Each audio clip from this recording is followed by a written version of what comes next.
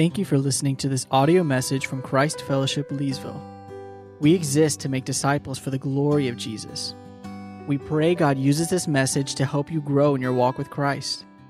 To learn more about Christ Fellowship, please visit us online at christfellowshipnc.org.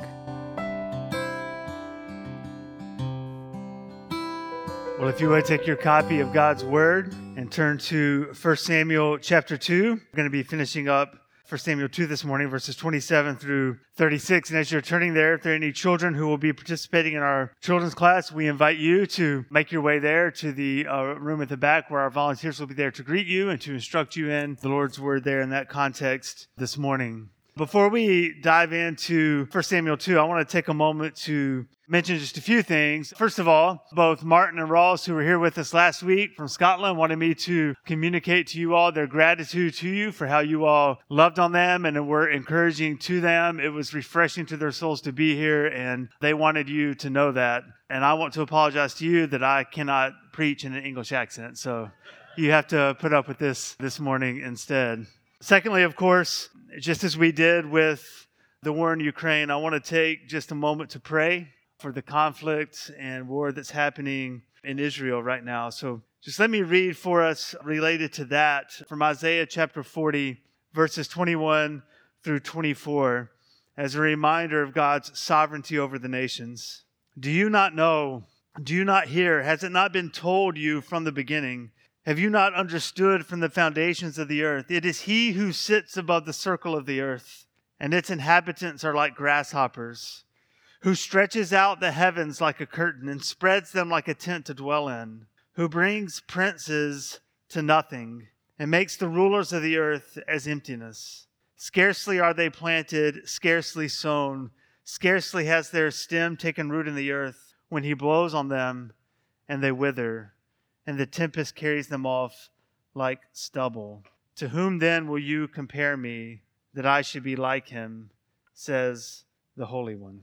We are reminded that in the midst of any conflict, any war, our God reigns. He reigns over all nations, and so we can rest in that truth this morning. But certainly we want to pray for peace. We are commanded to pray for peace, to pray for resolution, to pray for justice, and to pray for the preservation of life. So let me lead us in praying for that this morning and then praying for our time together and the truth of God's Word. Let's pray together. Father, even now this morning, we acknowledge that the only reason we are gathered together as your people is because of the mercy and grace that you have shown us. It's because of the complete work of Christ that stands in our place. And so, Father, I pray that you would even now fix our eyes on things above, that we would rest in the finished work of Christ this morning. Father, I also pray that we would rest in your sovereignty over all things. Even as wars erupt around this world, as it's happening in Ukraine even now, as it's happening in Israel as of this weekend, Father, we rest in your sovereignty, that you rule over the nations, that you are in perfect control. Father, we know that you are a God of justice, and so we pray that you would bring justice where it is necessary. And at the very same time, we pray that it would come to a quick and peaceful resolution so that as many lives as possible can be preserved. But Father, we trust you. We trust you in the midst of this, and we confess that in moments like this, our hearts can grow in anxiety and worry. But instead, Father, I pray that our hearts would grow in our faith and trust in your sovereign hand, and that you are working all things for our good and for the glory of your name. And that includes being here this morning. You've brought us here for your good purposes. You've brought us here for our good. And so, Father, we pray that you would use your word at work in our lives powerfully this morning. We pray that the Spirit that you have sent to dwell in us through the merciful work of Christ on the cross, that you would use your Spirit to be at work in us, to awaken us to the truth of your word this morning, so that we might understand more of who you are, but also understand more of who we are and our desperate need for mercy and grace. And so, Father, I pray that you would be at work in us this morning, changing us, molding us to the likeness of Jesus through the truth of your word, for our good and for your glory. And we pray all of this in Jesus' name. Amen. Well, let me now read our passage for us. I know we did it in a little bit of a different order this morning, but let me read for us from 1 Samuel chapter 1, beginning in verse 27 through the end of the chapter. 1 Samuel chapter 2, beginning in verse 27 through the end of the chapter. And there came a man of God to Eli and said to him, Thus says the Lord, Did I indeed reveal myself to the house of your father when they were in Egypt, subject to the house of Pharaoh? Did I choose him out of all the tribes of Israel to be my priest, to go up to my altar, to burn incense, to wear an ephod before me? I gave to the house of your father all my offerings by fire from the people of Israel. Why then do you scorn my sacrifices and my offerings that I commanded for my dwelling, and honor your sons above me by fattening yourselves on the choicest parts of every offering of my people Israel? Therefore the Lord, the God of Israel, declares, I promise that your house and the house of your father shall go in and out before me forever. But now the Lord declares, Far be it from me. For those who honor me, I will honor, and those who despise me shall be lightly esteemed.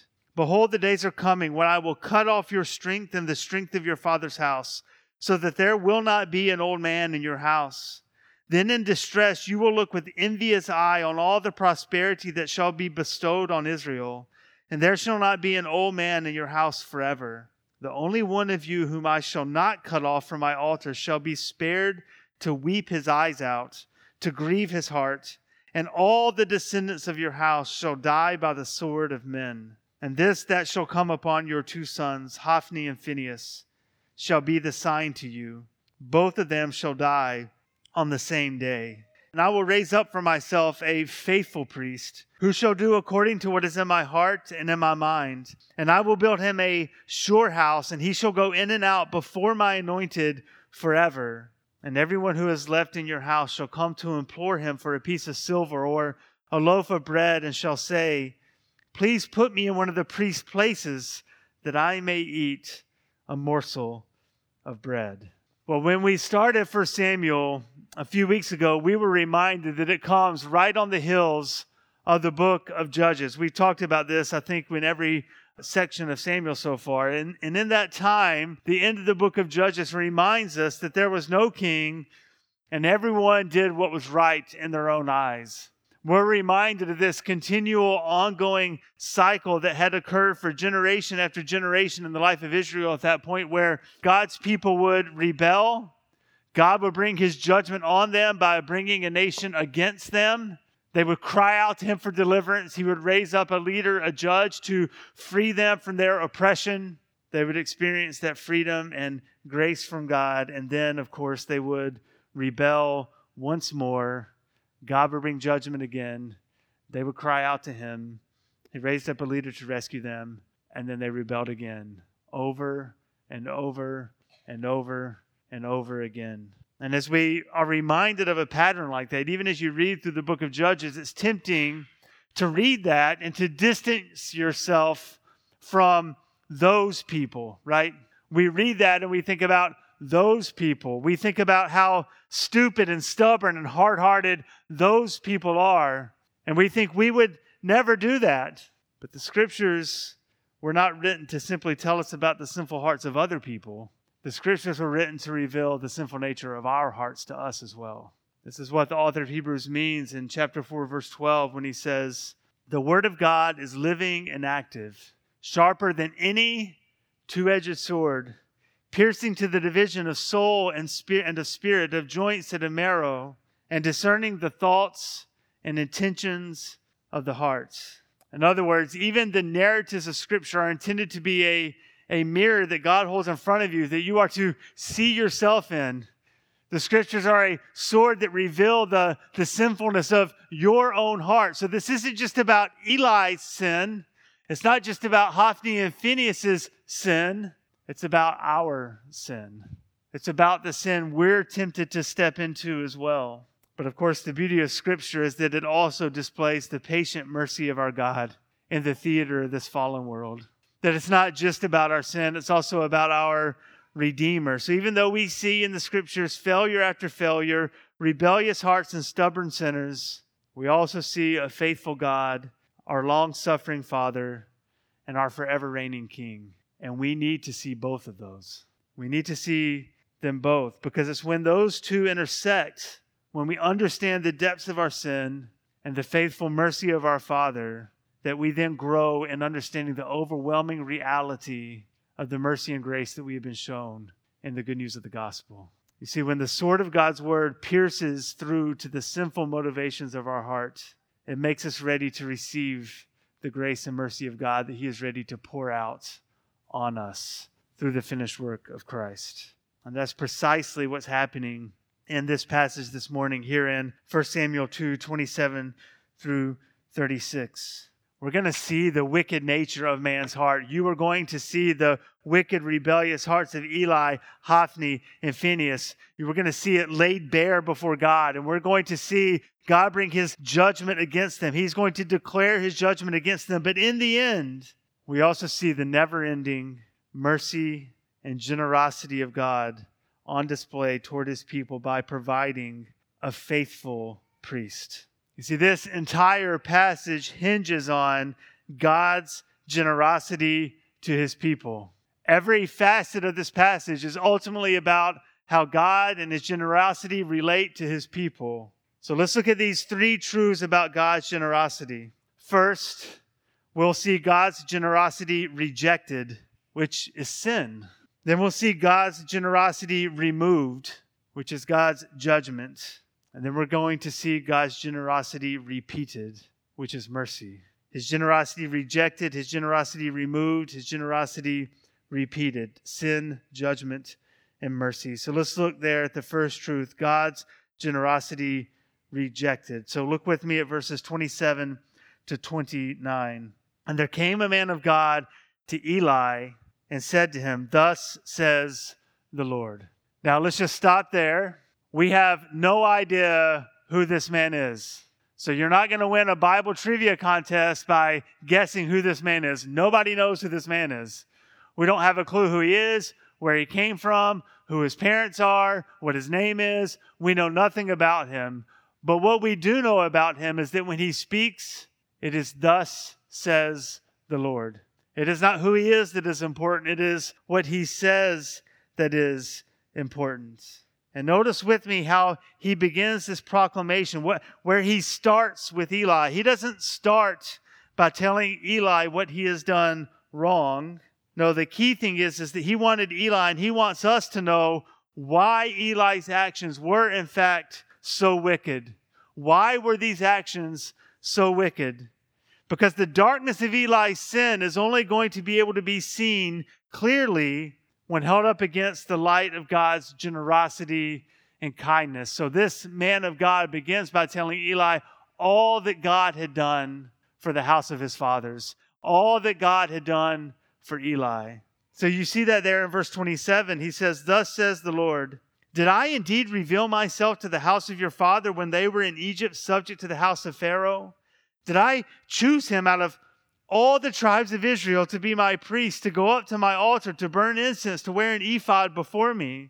I gave to the house of your father all my offerings by fire from the people of Israel." He just lists truth after truth after truth of God's gracious generosity toward Eli's house, toward his tribe. He says there in the middle of verse 27, he says, "Look, it was when the house of your father," this is probably a reference to Aaron, "when the house of your father, when they were in Egypt, when they were enslaved, I revealed myself to them, when there was nothing good in them.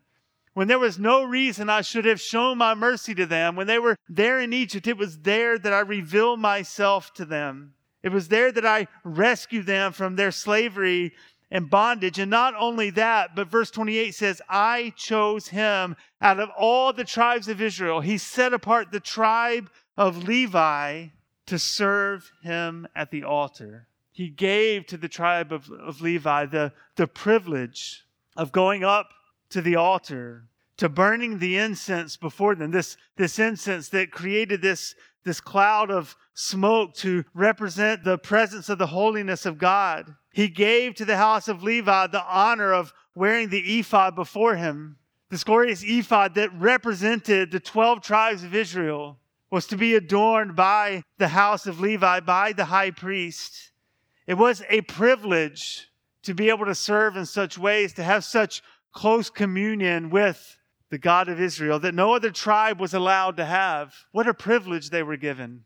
It's what this man of God wants to remind them of. But not only this, it also says at the end of verse 28 that he gave to the house of Eli's father, to the tribe of Levi, all his offerings by fire from the people of Israel. That he generously provided for them, allowed them to partake of the sacrifices, to provide for the people of the tribe of Levi. This is exactly what Moses is talking about in Deuteronomy chapter 18, verses 1 through 8. Listen to this. Listen to how God provided for the tribe of Levi, for the Levitical priest. The Levitical priest, all the tribe of Levi, shall have no portion or inheritance with Israel. They shall eat the Lord's food offerings as their inheritance. They shall have no inheritance among their brothers. The Lord is their inheritance, as he promised them. And this shall be the priest's due from the people, from those offering a sacrifice, whether an ox or a sheep. They shall give the priest the shoulder and the 2 cheeks and the stomach, the first fruits of your grain, of your wine, and of your oil, and the first fleece of your sheep you shall give him to the priest. For the Lord your God has chosen him out of all your tribes to stand and minister in the name of the Lord, him and his sons for all time.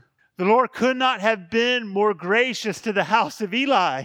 They had the honor of serving at the altar. They had the honor of being there in the presence of the Lord. They had the honor of being provided. Their every need was to be provided for by God's people generously and abundantly, generation from generation. This is what God provided for them. This is what the man of God wants Eli to remember.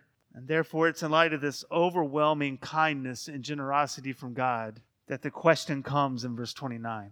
Why then, Eli, if God has done all this for you, why then do you scorn my sacrifices and my offerings that I commanded for my dwelling, and honor your sons above me by fattening yourselves on the choicest parts of every offering of my people Israel? Remember last week, earlier in chapter 2, we saw how Hophni and Phinehas were abusing their position as priests. They were essentially stealing the sacrifices from God's people by jabbing a fork into the pot and removing the meat from the boiling water, or by forcibly taking it from people as they brought their sacrifice forward. They said they did it to every offering that God's people brought. And as they were doing so, they were scorning the sacrifices. But what is interesting is now this man of God is not speaking to Hophni and Phinehas. He's speaking to their father, Eli. And he says, Eli, you have honored your sons above me. You have refused to remove them from their position. You have refused to take action. But it's not only that.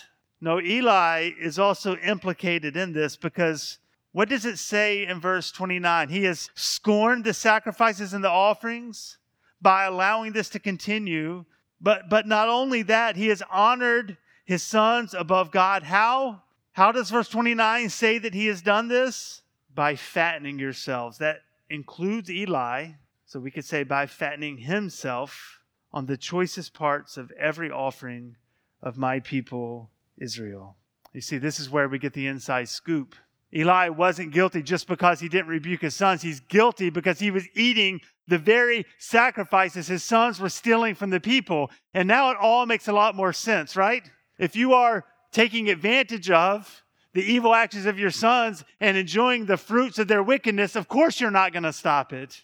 He was just as guilty as they were. He was dining at the table of the sacrifices of God's people with his sons, participating in it, fattening himself on such things. He was becoming heavy because he was eating more of the sacrifice than he was supposed to. And there's a really important word picture happening here. God is not interested in pointing out any individual person's size, height, whatever. It's relatively unimportant to God unless he is saying something to us about them. And there is powerful imagery happening here, because the word for honor is also where we get the word glory from. And the root of that word in the original means weightiness. When you honor someone, you're placing a weight upon them. The weight of glory, the weight of honor. And you see what the word picture that's happening here is that instead of placing the weight upon God, the honor upon him, Eli is placing the honor on himself and on his sons. And he is fattening himself on his own pride and arrogance and selfishness and honoring himself. And it is that very weight that will later lead to his death. And we'll find that out in later chapters of Samuel. In other words, the point is not that Eli's eating too much. That's not the point. The point is that he's making it about him and his sons instead of the glory and honor that is due to God alone. Now, I want to be sure that you see the heart that is revealed through the words of this man of God, right? The reason Eli and his sons were pursuing this sinful acquisition of more food is because they refused to be satisfied with the generous provision God had already provided. This is key to understand. The reason they wanted more is because they did not find contentedness or satisfaction in what God had already given them. And so Eli honors his sons above God because he chooses to eat from the wicked hands of his sons instead of from the hand of the gracious provision of God. This is ultimately the root of sin. This really gets down to it, brothers and sisters. We decide that what God has provided isn't good enough and will not satisfy us, and we go looking for something else. This is exactly how Jeremiah condemns God's people in Jeremiah chapter 2, verse 13. Just listen to this. Meditate on this for a moment. Jeremiah says, "For my people have committed two evils." Not one evil, two evils. "They have forsaken me, the fountain of living waters." That's evil number one. Evil number two, "and hewed out cisterns for themselves," broken cisterns that can hold no water. It's two evils. Not only do they turn their back on God, the fountain of living water, from whom they can drink and never be thirsty again, not only do they turn away from that, they reject that and they go try to find water somewhere else. Broken cisterns that will never satisfy, that will never hold water, that will never bring them joy. Those are, in God's words, two great evils. To turn away from the source of living water and to try to find it on your own. And this is exactly what Eli and Hophni and Phinehas were doing. And the moment we do that in our own lives, when we begin to look for satisfaction from some other source, is the very moment we introduce idols into our lives, and it's the very moment that we choose to honor something else instead of God. Listen, Satan's favorite lie to tell you and me is that our Father is stingy and a thief of joy. That's his favorite lie to tell you. Because if he can convince you of that your gracious Heavenly Father is stingy and wants to keep you from joy and happiness, then guess what you're going to do? You're going to start looking for it somewhere else. This is original sin. This is exactly what Satan did in the garden. Satan convinced Eve and Adam, who was with her in the garden, that God was holding something back from them. Right? If you ever just slow down to get this picture of the Garden of Eden in your mind, here they are, standing in the most lush, extravagant garden that you can imagine, with fruit hanging from every tree as far as the eye could see. The limbs were probably bending from the weight of the massive amount of fruit that was on them, just everywhere. And not only that, there was this precious, amazing gift from God, the tree of life. And he said, you can eat of any tree in the garden. You can eat of the tree of life. You can eat of it and live forever and be here with me and walk with me in the garden in the cool of the day. Here we are. Everything you can imagine that you need is right here in front of you. And you can be with me. And Satan comes and he whispers in Eve's ear while Adam is standing there. God's keeping something from you. You see that tree of the knowledge of good and evil? Man, if you eat that, you'll finally be happy. You'll finally have the thing God doesn't want you to have. And it says, Eve listened to the voice of the serpent. She turned away from the fountain of living waters and decided to hew out her own cistern that would never hold any water. She and Adam with her committed two great evils. And they ate of the fruit. And of course, God's judgment came. Listen to me this morning. You will never find joy when you pursue it outside the will of God. It is Satan's lie that makes you think otherwise. God is ready to pour out provision and grace upon you.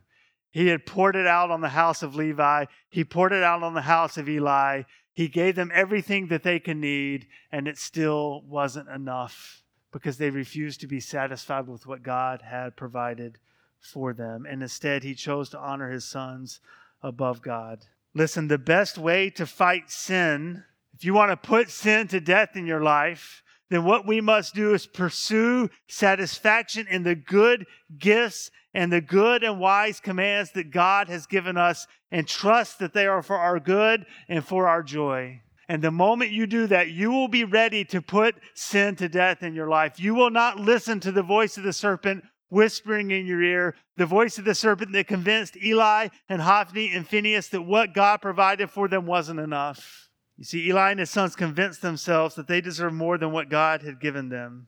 They forgot that they had been nothing more than slaves in Egypt who had been miraculously and powerfully rescued from bondage, and that they had been set apart and honored among all of God's people to serve at his altar and been given everything they needed every single day of their lives, but yet it still wasn't enough, so they maliciously pursued it on their own. And therefore, God brought judgment against them. And that's the second truth I want us to see about God's generosity. God's generosity removed is an act of his judgment. God's generosity removed. Look with me at verses 30 through 34. Therefore, so this is the man of God still speaking. He says, in light of what you have done, because you have rejected God, because you have honored your sons above God, because you have rejected what he has provided for you, therefore, the Lord God of Israel declares. Now, before we get into the details, what I want you to see, what I want you to notice is that everything that this man of God says to Eli is an act of judgment from God, is removing from him the very privileges that God had given him. It is taking away the very generosity that God had provided for the house of Eli. So you see there first in verse 30, God had promised that his house would go in and out before him forever. But now the Lord declares, far be it from me. For those who honor me, I will honor, but those who despise me shall be lightly esteemed. Those who want to put the weight on themselves and honor themselves will be lightly esteemed by me. Do you see the word play again? I will treat you lightly if you put the weight on you. You will be lightly esteemed. You are no longer allowed the privilege of serving at my altar. Verse 31, the days are coming when I will cut off your strength and the strength of your father's house, so that there will not be an old man in your house. You will no longer have this position of privilege. You will no longer have this position serving at the altar, offering the sacrifices on behalf of God's people. But then in verse 32 is a key phrase. Then in distress, you will look with envious eye on all the prosperity that shall be bestowed on Israel. And there shall not be an old man in your house forever. You see, here's what's fascinating.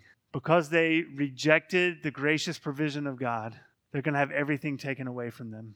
And they're going to look on how God is going to graciously provide prosperity for his people. And they're not going to be part of it. God is removing his generosity from them. In fact, if we skip ahead a little bit down to verse 36, you see this same theme playing out. Everyone who is left in your house shall come to implore him, meaning this faithful priest who will come. Everyone who's left in your house shall come to implore him for a piece of silver or a loaf of bread, and shall say, please put me in one of the priest's places that I may eat a morsel of bread. You see, they who were filling themselves through wicked actions will now just be begging to have what God had originally promised them. Just let me be a priest for a little while just so I can eat a piece of bread, which, by the way, is an exact fulfillment of Hannah's prayer in chapter 2, verse 5. Those who were full have hired themselves out for bread, but those who were hungry have ceased to hunger. Those who were full have hired themselves out for bread. God's act of judgment is a removing of his generosity from the house of Eli.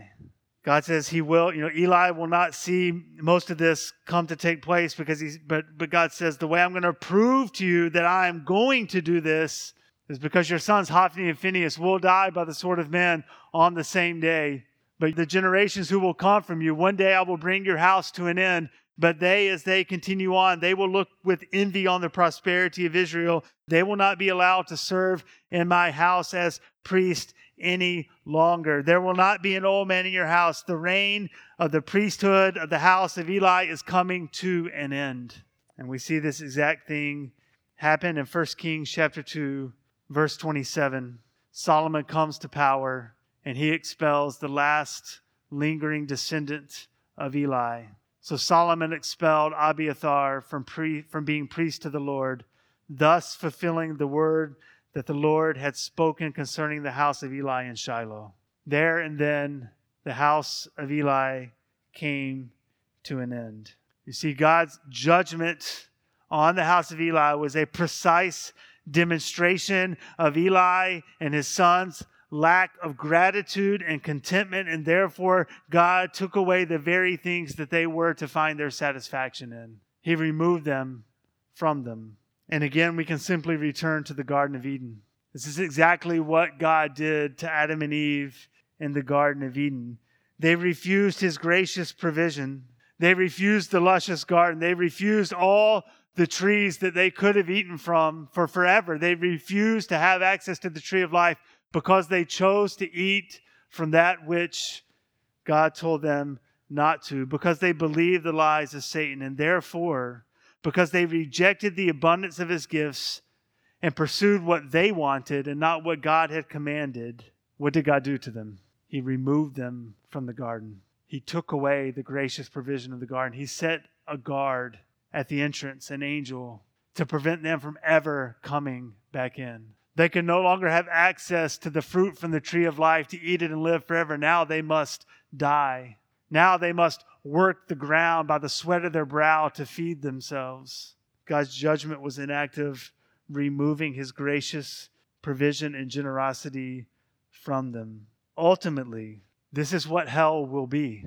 This is what eternal condemnation will be. Hell is the fulfillment of this judgment from God, that he will remove from anyone who is not trusting in Christ every good thing they've had. They've wanted a world without God's presence, without his loving, generous, kind, giving, gracious presence. That is what God will give them for all eternity. But until that day, until that final day, as in the garden, God's judgment is still followed by mercy. The cycle of Judges, the cycle of the Old Testament as a whole demonstrates the long suffering of our God, that even after rebellion, after rebellion, after rebellion, he still shows up and shows mercy.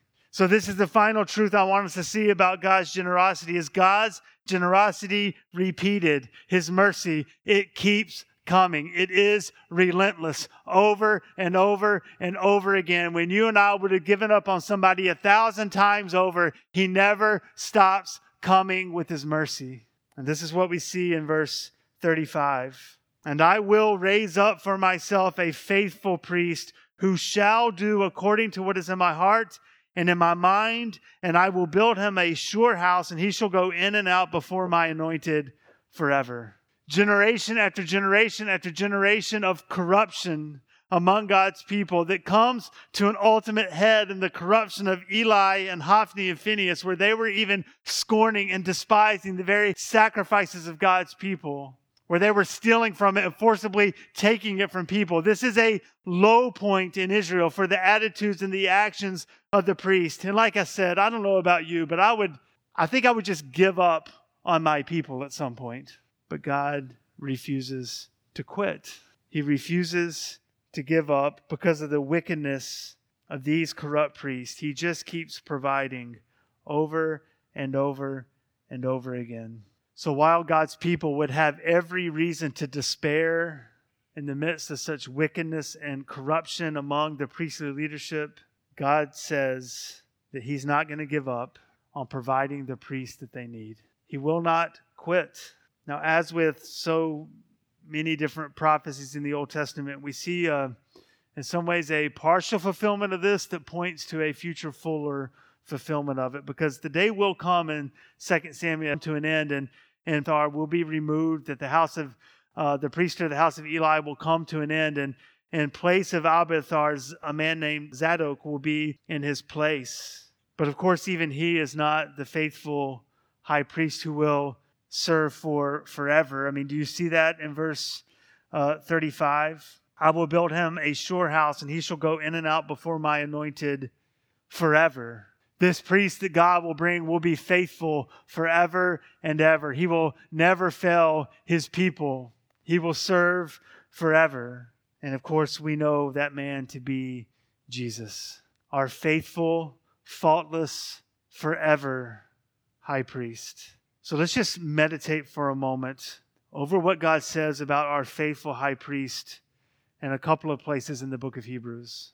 And as I read these, just think of the contrast to Eli and Hophni and Phinehas. Hebrews chapter 4, verses 14 through 16. Since then we have a great high priest who has passed through the heavens, Jesus, the Son of God. Let us hold fast our confession. For we do not have a high priest who is unable to sympathize with our weaknesses, but one who in every respect has been tempted as we are, yet without sin. Let us then, with confidence, draw near to the throne of grace that we may receive mercy and find grace to help in time of need. So how do we respond to this faithful, forever, never failing high priest? We find the confidence to draw near to the throne of grace because he will never fail us. He will never let us down. He will never rob from us. He will never lead us astray. He will never lead us to find satisfaction and joy in anything that will not satisfy us for all eternity. Or we have Hebrews chapter 7, verses 23 through 28. The former priests were many in number, because they were prevented by death from continuing in office. But he, Jesus, holds his priesthood permanently because he continues forever. Consequently, therefore, he is able to save to the uttermost those who draw near to God through him, since he always lives to make intercession for them. So I'm just going to pause right there. He lives to make intercession for us. He doesn't live for himself ultimately. He lives to do it for us. He's serving us. Now certainly it's for the glory of his name, but he lives to make intercession for you and for me. Hebrews 7 verse 26, for it was indeed fitting that we should have such a high priest, holy, innocent, unstained, separated from sinners, and exalted above the heavens. He has no need, like those high priests, to offer sacrifices daily, first for his own sins and then for those of the people, since he did this once for all when he offered up himself. Now listen to this final verse, verse 28. For the law appoints men in their weakness as high priests, but the word of the oath, which came later than the law, appoints a son who has been made perfect forever. This priest will never fail us. This priest will never corrupt his office. This priest will be faithful to the end of the days. This priest is sitting at the right hand of the Father right now, interceding for you and for me. This priest laid down his own life. He didn't steal the sacrifices from someone else. He didn't rob someone else. No, what did he do? He gave up his own life on the cross and bore the wrath of God that you and I deserved in our place. And as Martin so faithfully reminded us last week, he victoriously and gloriously rose from the grave so that he could intercede and serve as our high priest forever and ever. What a generous and merciful God. Now here's the final question we need to end on. Where are you going to find your satisfaction? Are you going to listen to the voice of this world and the whispers of Satan that says to you, God's holding something back from you?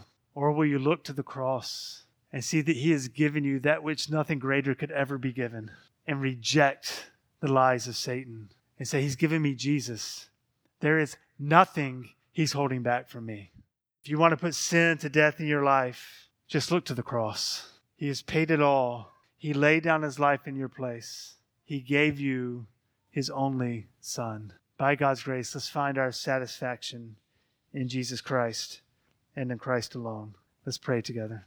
Father, we confess to you that we are daily tempted to turn our affections and our hope toward other lesser things. We are daily tempted to reject you, the fountain of living water, and cut out cisterns that could never hold any water. And so, Father, I pray that by the power of your Spirit, we would silence the voice of Satan. We would silence the voice of this world, that we would silence the voice of our own sinful desires.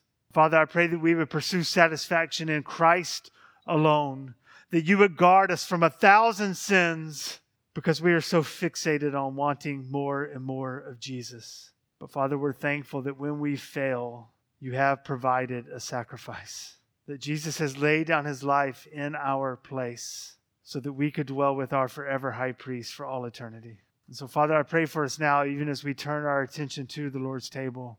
I pray that it would be a precious time of proclaiming the Lord's death until he comes, a precious time of remembering what Christ has done for us as our faithful high priest. And we pray all this in Jesus' name. Amen.